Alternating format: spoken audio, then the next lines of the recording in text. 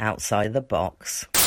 Hello and welcome to July's Outside the Box. I am joined as ever by Jen.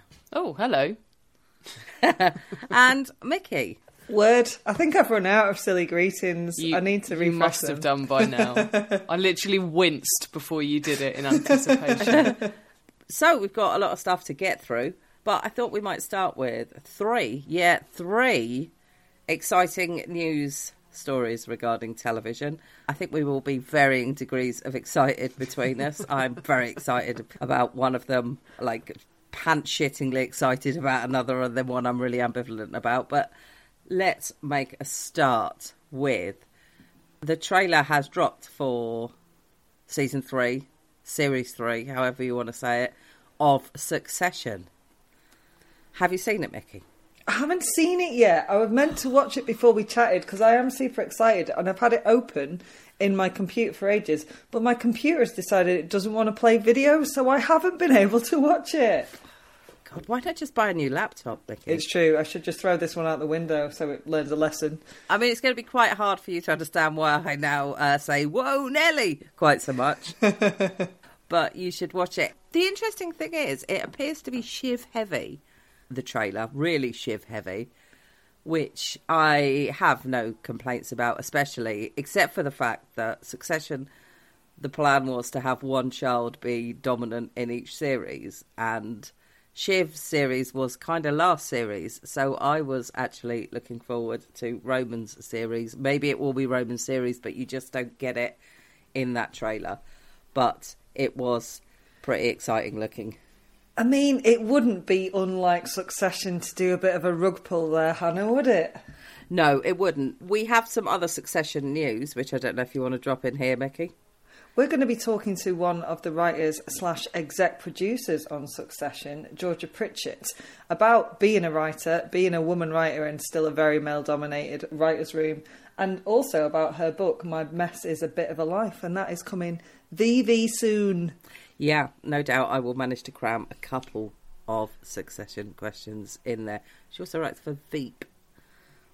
This is like Hannah's best interview ever, apart from the one. Hannah's just going to be screaming in the background, running around with, I'm just with a on t-shirt mute. over her head again. On mute the whole way through it. Can I ask, is this news the one that you're pants-shittingly excited about? Yeah, I was pants-shittingly excited about that trailer. I was talking about this with my friend, the TV reviewer, Paul Kirkley, and we were saying the irony is the thing we're most looking forward to after a year of sitting in and watching television is Series 3 of Succession. When does it actually happen? It says at the bottom, coming this autumn. So my guess is probably October. Okay. Oh, October's a good month then. Is that in the UK or is that in the US? Well, it will go on simultaneously. Big Drama Night on HBO in America is traditionally a Sunday, and we usually so like the Mayor of Easttown, we get it like on the Monday. On the Monday, yeah. So the thing I'm also very, very, very excited about is the trailer for The Many Saints of Newark, which is technically a film, although it is a film that it will appear on HBO Max in America, which means you will be able to watch it at home and cinemas here, which is actually how In the Heights was released in America. I have no problem with that because I have no problem with watching it on a big screen because it looks really fucking exciting. For those who don't know, The Many Saints of Newark is David Chase's prequel to The Sopranos, following the stories of Tony Soprano as a youngster, his dad, Johnny Boy Soprano, and Christopher Moltisanti's dad, Dickie Moltisanti, who is being tracked down by a baddie. Let's use that word because that's how, I mean, who is a baddie and everyone is. To be safe, let's say baddie. I'm concerned about your moral compass. Played by Leslie Odom Jr., which is quite exciting, and also the trailer features Vera for Famiglia. Say it again, Jen. Famiglia? Is that yeah, like one of those. Apologies, Vera, who is playing Livia Soprano, and she has been working on those facial gestures, and it is amazing. I've got one question for you, Dunleavy, and that is, I sorted out a Succession interview. Where the fuck is my Sopranos interview, mate? Yeah, I tried so hard last year to get Leslie Odom Jr. and it just didn't pan out. We couldn't make a date work. I was at a high state of excitement for about 6 weeks, but then we just couldn't make a date work.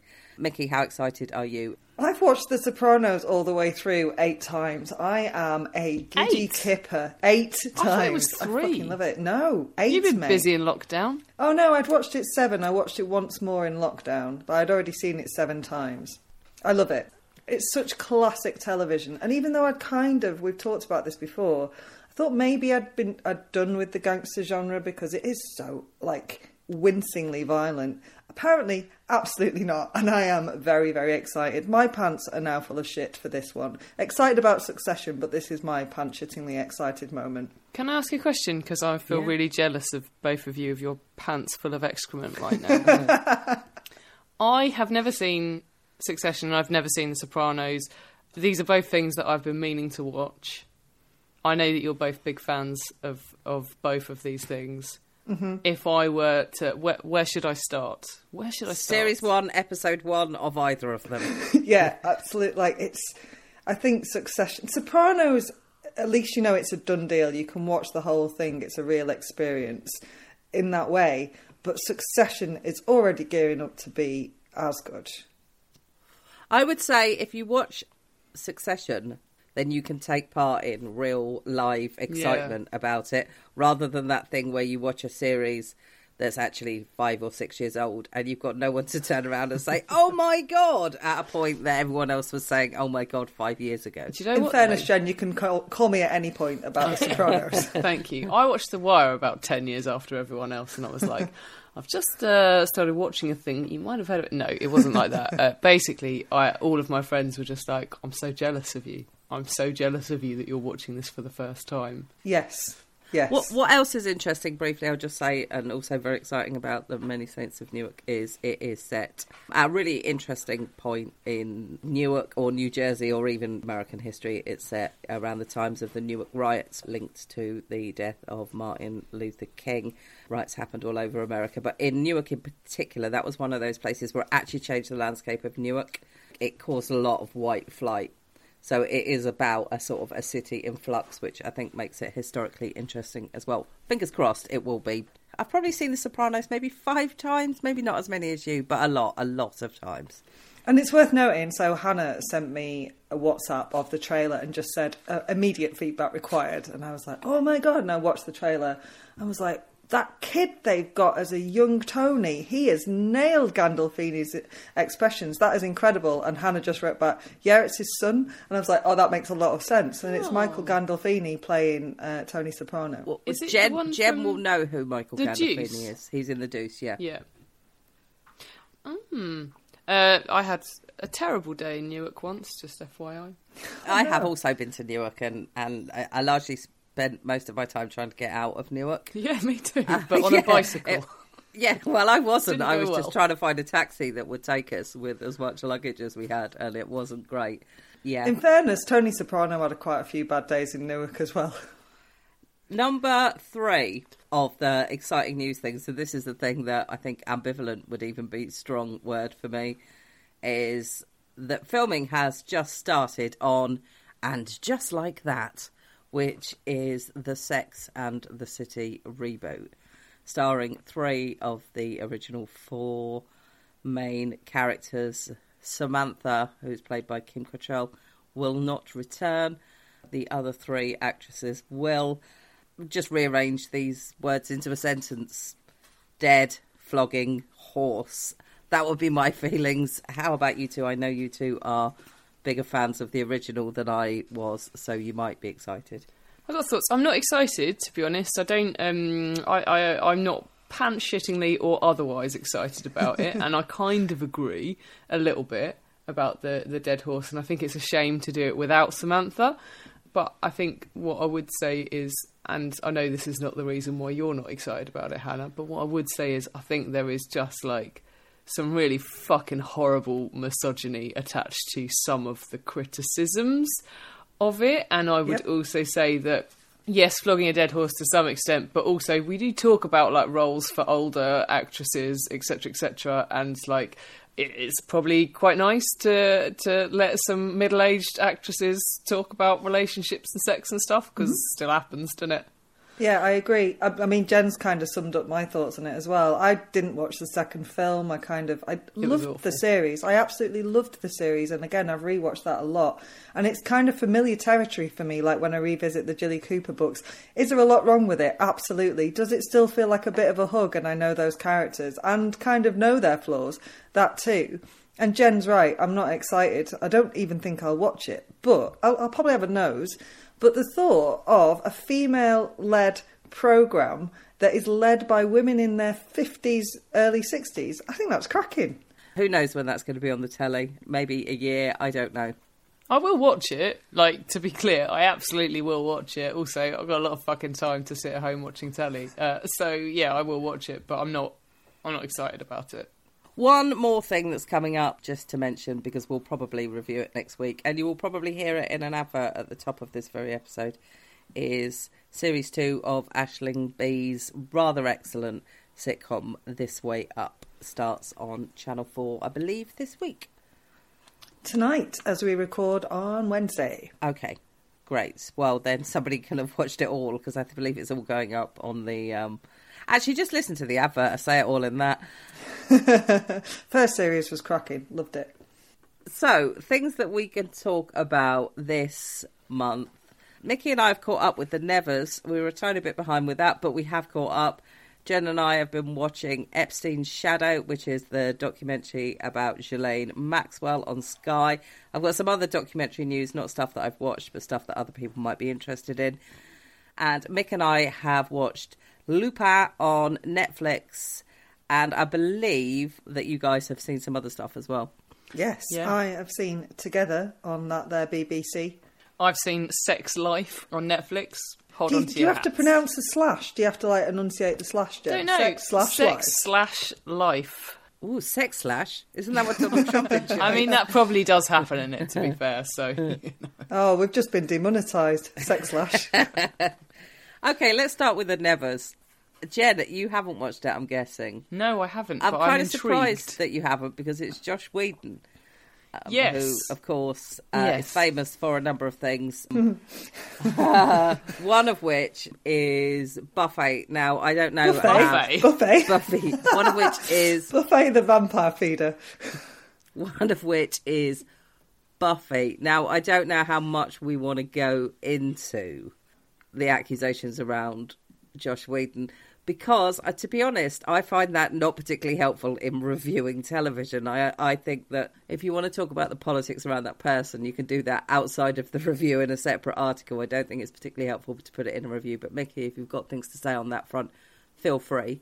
I kind of agree with you to an extent, but I think because Joss Whedon does all this, like, I'm a feminist, look at my strong female characters. And the other thing was on the Justice League, which is all about fairness and fight. And I'm like, yeah, you can fuck off, mate. Sounds like he's a bit of a dick. They're the accusations. Massive bellend. Yeah.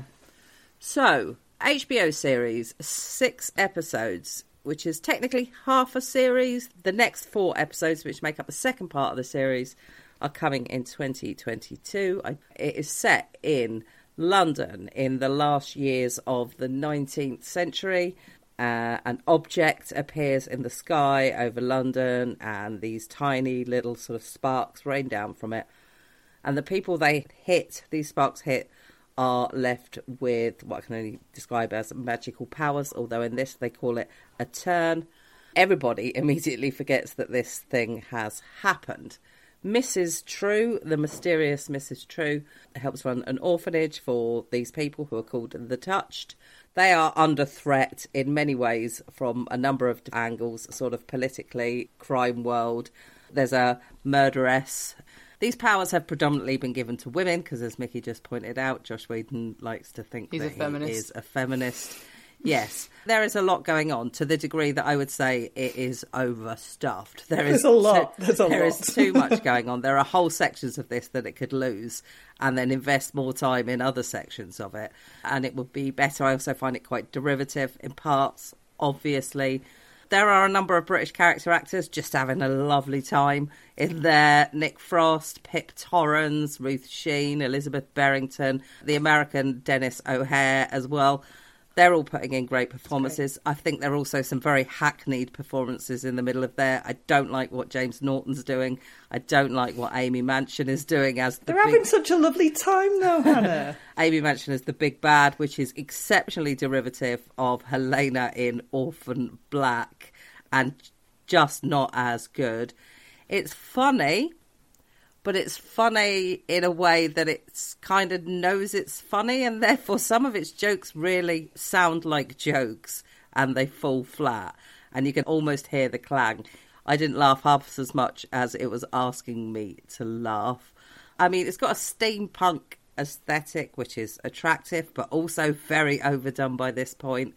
It's got some real shoehorned in feminism. The character of Harriet just constantly moaning about what she's not allowed to do as a woman becomes quite exhausting in parts, and that's as somebody who is clearly into history and feminism. It's diverse, good, but I find it really talks the talk quite a lot in terms of sexual diversity. It really does talk the talk. Got a lot of characters who are bisexual or openly gay, but nonetheless, you still don't see none of that. The only time you see anything that's vaguely sexual is old-fashioned women's tits and, you know, missionary position sex.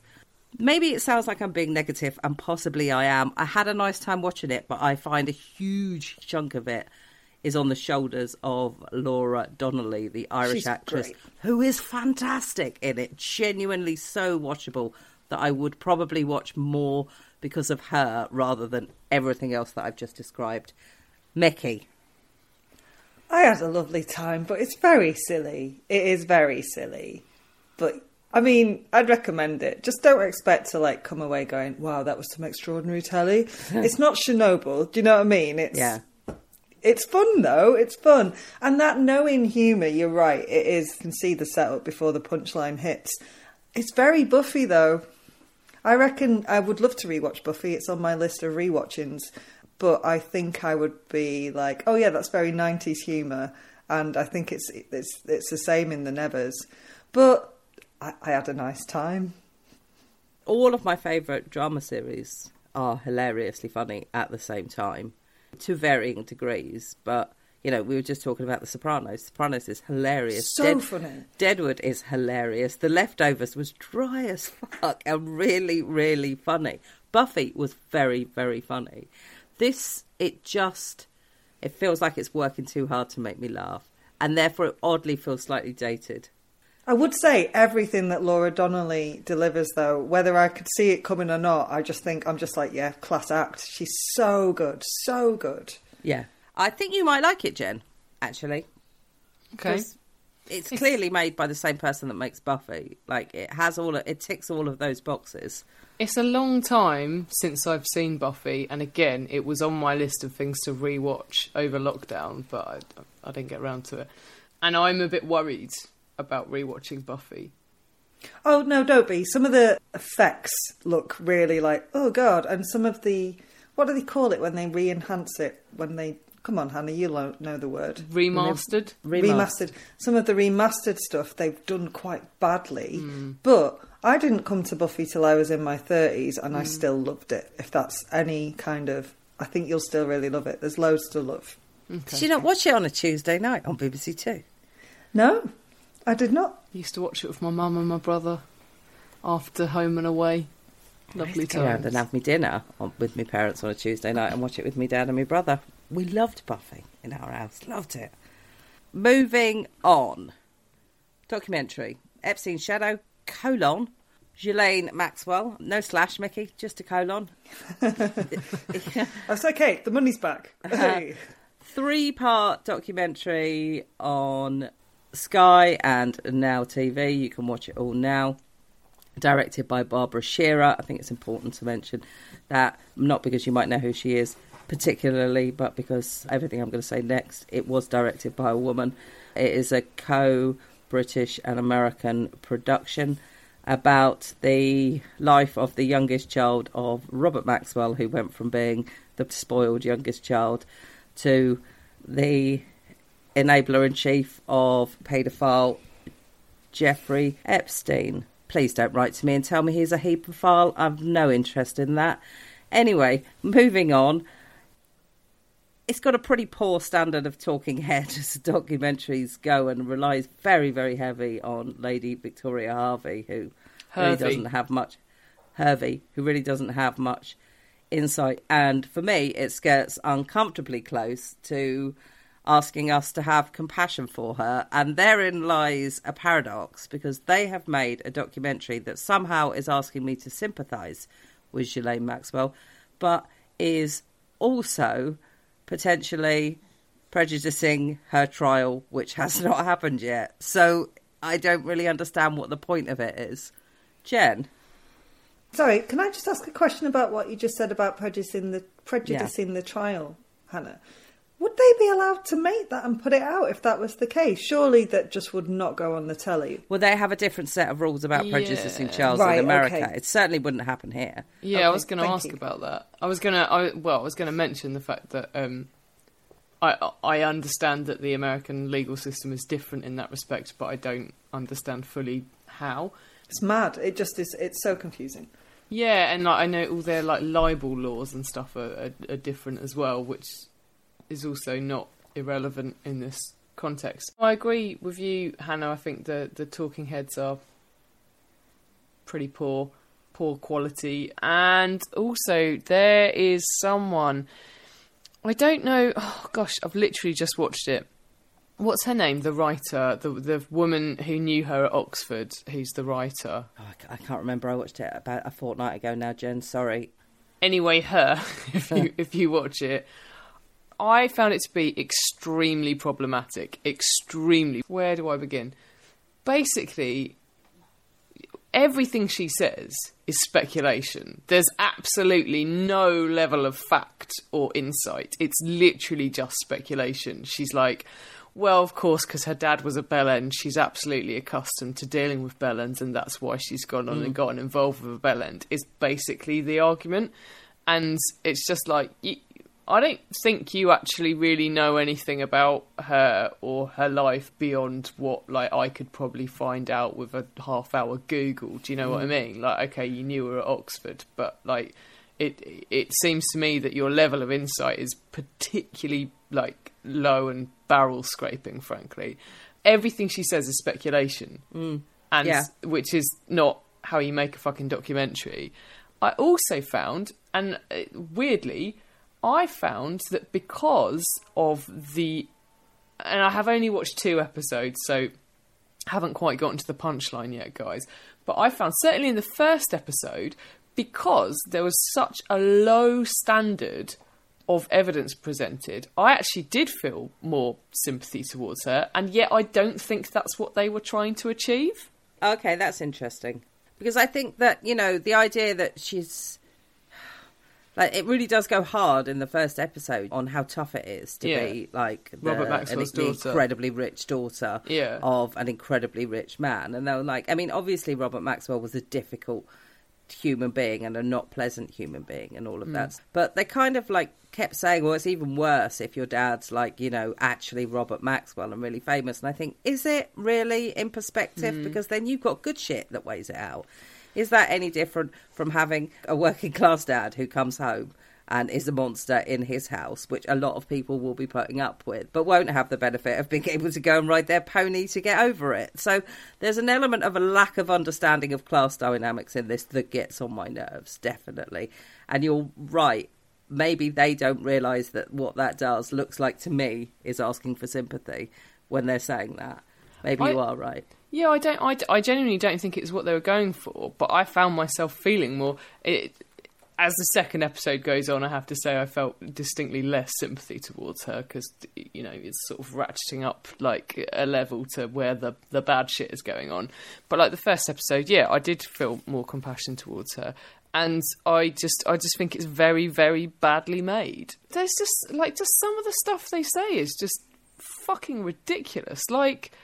that was really her lowest ebb when her dad was found, like, you know, drowned off his yacht, blah, blah, blah. It's just like, no fucking shit, Sherlock. That is genuinely quite a traumatic life incident. Yeah. Like, do you know what I mean? Like, I don't feel like I need Lady Victoria Hervey or whoever it was to tell me that that's bad. Like, what the fuck? Like, it's just, yeah, I think it's really, really base level stuff, to be honest. There is a victim that they talk to in this, which is worth pointing out. And when I criticise Talking Heads, I obviously am not criticising her. She is entitled to say what the fuck she likes. But yeah, I find the whole thing a little bit difficult because my English law brain just rebels against this idea that you can put out a documentary in which you basically lay out what you believe to be evidence of whether someone is guilty while they are still in prison. Yeah. No, yeah, that 100%. Okay, so that's available to watch on Sky if you're interested. Some more documentaries. See you. I really want to see that. Some more documentaries. If you read the newsletter when I do it, you will know that I was talking about true crime recently because I've been listening to the podcast West Cork and I wanted to commend it for doing things well. That is about the murder of Sophie Toscan de Plantier, which is Ireland's most famous unsolved murder. 2 documentaries about it out this month. I've watched neither of them, just FYI, because I don't need to, because I've listened to a podcast about it. One is called Murder in West Cork, which is on Netflix. The second is called Murder at the Cottage. That one is by Jim Sheridan, who I don't know if that name will ring a bell. Jim Sheridan is probably Ireland's best film director. I say probably, I mean arguably Ireland's best film director. He made In America, The Boxer, In the Name of the Father. Oh, yeah, okay. Yeah, like definitely very good at his job. If you can want to watch one, I would recommend you go with the Oscar-nominated director rather than the Netflix one, but I've not watched either. What I will say is I have read that Jim Sheridan's has caused a bit of a to-do because the family felt he was too sympathetic to the guy who is accused of doing it, and that would be precisely one of the points I would make about why making true crime documentaries is, you know, something you really need to get families on board with. But nonetheless, I'm sure his is still probably of a better quality. Another documentary came out yesterday, I believe, on Netflix, is How to Become a Tyrant, which is voiced by incredibly gravelly voiced and deadpan Peter Dinklage. I was thinking people probably wouldn't recognise his voice because everyone is familiar with him sounding like Tyrion Lannister, which is about tyrants, basically, through history, and is represented via cartoons and humour, which is something it's getting a lot of praise for, and people saying more history should be represented like this. I don't know that Horrible I agree histories. with that. Sorry? Horrible histories. Yeah, I mean, I don't necessarily agree that most people need cartoons in order to watch history. To be honest, it seems slightly offensive. I haven't actually watched it yet, mostly because it's had to go in first necessarily with Hitler by the way it is, and Hitler is actually the least interesting of all the people that it's talking about in many ways because we already know loads of it. So that's not a recommendation, it's just a there it is if you want to watch it. And finally, Ken Burns' Hemingway documentary is now on the BBC iPlayer. I think it's up to 6 episodes now. I have been putting off watching this because Ernest Hemingway, although a brilliant writer and someone who I could read his books and have read his books over and over again, incredibly problematic personality that only gets worse the older you get, I find. A friend of mine who is probably the biggest Hemingway fan I know, I asked him if he'd watched it and he said yes, and I asked him what it was like and his response was a wrinkled nose. So take that how you will. I might watch it just for the cats. Yeah, maybe. I feel like Hemingway was a man of his time, and therefore I'm not entirely sure what a reinvestigation of him now can particularly tell us, especially given Ken Burns. Much as I fucking love Ken Burns, Burns tends to put a somewhat all sides approach, which is good, but I feel like Ernest Hemingway probably has more detractors than he has supporters by this point in history, not for his work, but for his, let's call it, personality. I was going to say shenanigans. Okay, let's take a break, and then Mickey, you're going to tell us about Together.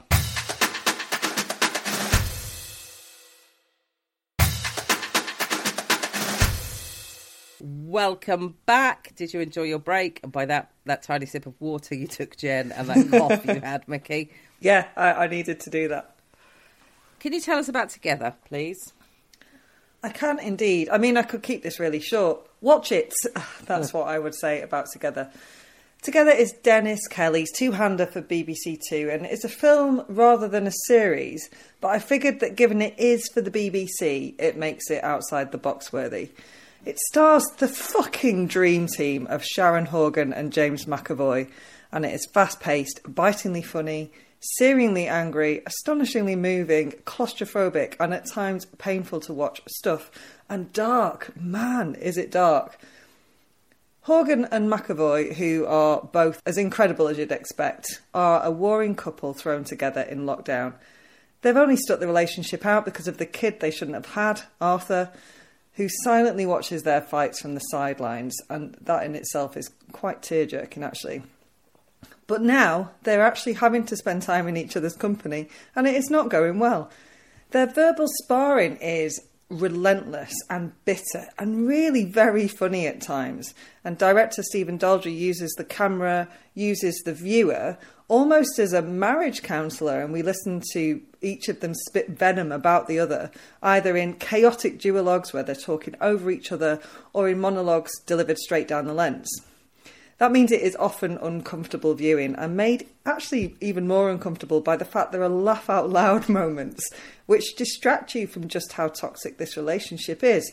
And quite key, it also distracts them. Those sparks when she and he still make each other laugh, when actually a rehash of an old argument reveals that they often agree more than they differ, serve as fresh glue when they should just be ripping the plaster off that relationship and splitting up.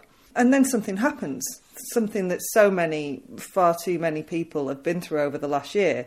Tragedy, grief. She's mum. I keep saying she and he, they don't have names, they are known as she and he. She's mum becomes a victim of the government's care home disaster, and I cannot overstate how beautifully, how compassionately, how fiercely Together handles this. After a straightforward but gut-punching explanation of what exponential growth actually means, she says, "So I can't escape the feeling that Mum didn't die. She was killed by stupidity, by dumb fuckery." And she's right. It is such a hit-home moment. So the only bit that actually made me pull a face, do a nose wrinkle, is the ending. And I won't spoiler it because you really should watch it. And it is on iPlayer. I'm guessing that Dennis Kelly wrote that for Sharon Horgan. Well, they worked together on Pulling, didn't they? Yeah, he goes to say, because he wrote Pulling with her. And sometimes when someone's got somebody in mind that they know will do the stuff they ask of them and, can do a certain thing, it just makes things all the richer, doesn't it?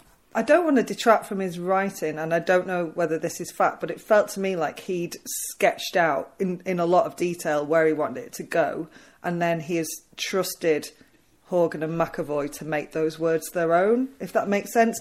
I mean, they are phenomenal actors, but it is so naturalistic. It feels like no one's put those words in their mouths. It feels like it's coming from them. Interesting. Jen, tell us about Sex/Life. Right, well, I mean... There's the advertising gone again.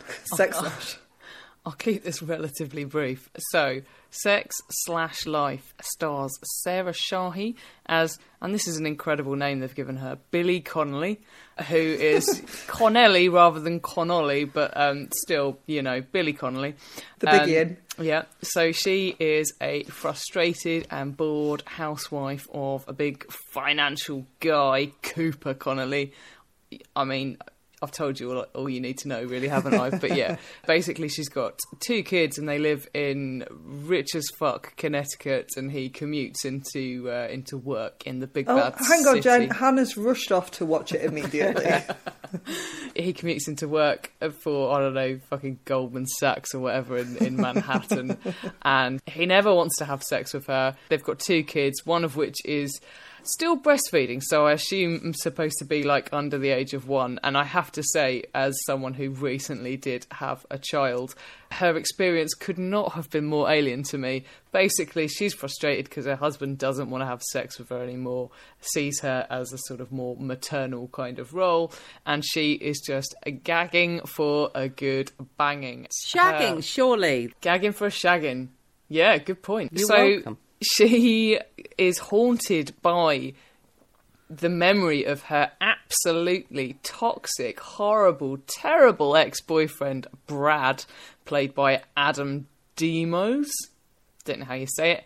And she inexplicably ends up seeing him again and being torn between whether or not she should ditch her comfortable, lovely, happy lifestyle to go and get back together with a man who I can only describe as a complete and utter fucking tosspot.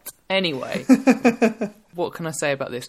I was interested in it because the creator is a woman, Stacey Rooksayer. I think that's how you say it. It was sold to me as kind of like a feminist thing. There's loads of shagging in it. Mostly it's the same kind of thing. It's just Sarah Shahi getting her baps out constantly for just again and again and again. And you do see one wang in it and it's massive. It's just, there's a spoiler for you there. Gosh, it's fucking awful. Hannah's rushed off again. It's so bad. It's offensively bad. I watched it to its conclusion, and I don't know why. The wang. To your conclusion. No, really, it wasn't. Not like that. I was waiting for, because I had seen it described as like, you know, having a feminist message, and I suppose a feminist message is that women are sexual beings, and even if they have kids, they continue to be sexual beings.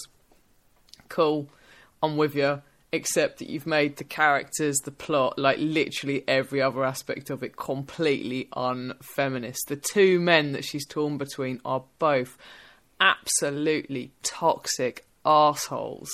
And yet she is torn between them. And I'm not going to spoiler it. Watch it if you really want. For the wang, if nothing else. I've got a question then, Jen. This has been in the carousel of loads of people are watching this for ages on Netflix. Are people watching it because it's really funnily stupid in that case? Or do you think you're just not the audience? No, I think I am the audience. I think it is meant for probably women around my age, probably people who've had kids as well, or maybe it's actually made for men. I don't know. There are a lot of tits in it. I don't know. I thought it was supposed to be for me. It wasn't for me. I don't know what the intention was, right. But it wasn't for me. I didn't find it remotely feminist. I found it pretty insulting and a really, really toxic message. In that case, I might segue briefly into something else that's on, which is Please The Handmaid's Tale, Series 4, which is meant for us, for women who think that women, you know, need rights and all of that. I haven't really got a lot to say about it. I did watch, I would say, a good half, because I know that it had a change that they were selling to you. But even so, I just find it's just misery. At what point is putting women in these horrific situations too much? Is it guilty of the thing it's trying to criticise? And I find it quite exhausting. And I also find Elizabeth Moss's performance now unbelievably showy. What it reminds me of now is Kevin Spacey in House of Cards. Right, okay. It's sort of pantomimic almost. It's such a fucking showy performance. And it's just... I'm just like, at what point do we stop fucking looking at close-ups of her face? It's just ridiculous. And the stuff that I loved about the early series was actually funny. Those voiceovers used to be funny when what was going on in her head. There's a great episode where, like, a new Ofglen knocks on the door and you just hear her head go, fuck. And it's like that stuff is gone. And now it's just misery, misery, misery. And everybody's doing a good job. I have my feelings about Elizabeth Moss now, but love Anne Dowd. But I just don't know what it's supposed to be anymore. I'm not on board. I mean, I wasn't really on board in the third series. If it takes a lockdown to make you watch a series, it's not great stuff. But interestingly, you mentioned to me about whether we were going to talk about the Emmys, because the Emmys have really annoyed me this year. for a number of reasons. Basically, the list for Best Supporting Actress in a series is just a list of women from The Handmaid's Tale. So it also feels like it's got some element of award bait about it, and I dislike that. But yeah, I gave up on series 3, like 2 episodes into series 3, and I was just like, I don't understand why June's gone back. It's just misery porn. It's just what we watch it till she's literally just a womb in a box. I don't understand. And now it's quite telling, as I have revealed in my version of the mail out when I did the Bush Telegram. Big fan of old Grand Designs. And I watched them on Channel 4, and Channel 4's got The Handmaid's Tale. And when it does the little sort of thumbnail of what's coming up, The Handmaid's Tale thumbnail is Elizabeth Moss, so I imagine as June, in a red dress, flowing hair, looking all sexy. And I was like, if that isn't an indicator it's lost its way, I don't know. Yeah, she's wearing plot armour. So everything that happens to her, you know she's going to survive it. Exactly. So it just... What it reminds me of now is The Walking Dead, which started off as a really interesting idea. But when you're talking about, like, a lack of hope, you're just putting people in danger that they will inevitably escape from. And it just... Yeah, I don't know how it's supposed to be interesting TV. Let's move on to something a lot lighter. Oh, also, just while I briefly say, the Emmy Awards, for goodness sake, much as I absolutely fucking adore Hamilton, the filming of a live stage play and the streaming of it on a paid-for channel for Disney should not entitle all of the actors in it to nominations for Emmys. It's ludicrous. It's a bit like BBC getting loads of nods in the British Podcasting Awards or whatever, isn't it? It's just like you've got a fucking radio station guys. They've got a few radio channels, Well, yeah. Anyway, let's talk about something much more cheery to end with. Series 2, which again is like part 2 of Series 1 of Lupin. I think you'll find it's Lupin. Starring Omar Sy as the charming gentleman thief, Arsène Diop, as he is called in this. I mentioned before, it's very Sherlock-ish if you're looking for somewhere to put it in whether you'd like it. But it's also very French, so it means it's not overwrought like Sherlock is. It has this sort of central injustice that is tied to race and class, and that is where the emotion lies. And they don't go to that well too often. You're expected to understand that life is unfair if you're poor. Life is even unfairer if you're poor and black. And most of that is left unsaid. What they're really interested in is fun. Just fun. And what happens is so much fun that the fact that it's utterly daft, it's got plot holes you could drive a bus through, it doesn't make any sense in some parts, doesn't actually matter because it doesn't take itself too seriously, and therefore I don't need to take it too seriously. Mickey, I know you have another point to make about it, though, so off you go. I do, and it is a serious point about something that is enormous fun, and that is that Arsène Diop, his dad, and one henchman aside, there are hardly any black characters in Lupin, not even incidental characters. That's just the men, with the exception of French-Algerian Lieutenant Belachem. I'm sorry if I'm saying that wrong, but we've all heard my French pronunciation. There are no women of colour. And while, as Hannah's just said, Lupin the show does criticise racism and classism, make you do some work there, Paris is so starkly white. And I'm not just saying this, I'm not saying it to virtue signal, although it is something we should be spotting and calling out because representation matters. But it also undermines the plot. If Hassan's pretty much the only black man in Paris and he's 6'2", a model handsome, his whole master of disguise shtick feels even more implausible than it already does. So I'd really like them to address that in Series 3, which has, I think, already been commissioned. Also, Paris is not that white, is it? In kind of my point, Jen. Exactly, yeah. It's Paris is very white, which isn't accurate. But like loads of it's not accurate. But yeah, it feels wrong. But nonetheless, it's a strange amount of fun to watch. Oh, it's glorious. And I know you mentioned Sherlock, and I know also you're not a Sherlock fan. I've got a little soft spot for Sherlock. I don't think it's as laud-worthy as it has been praised to be.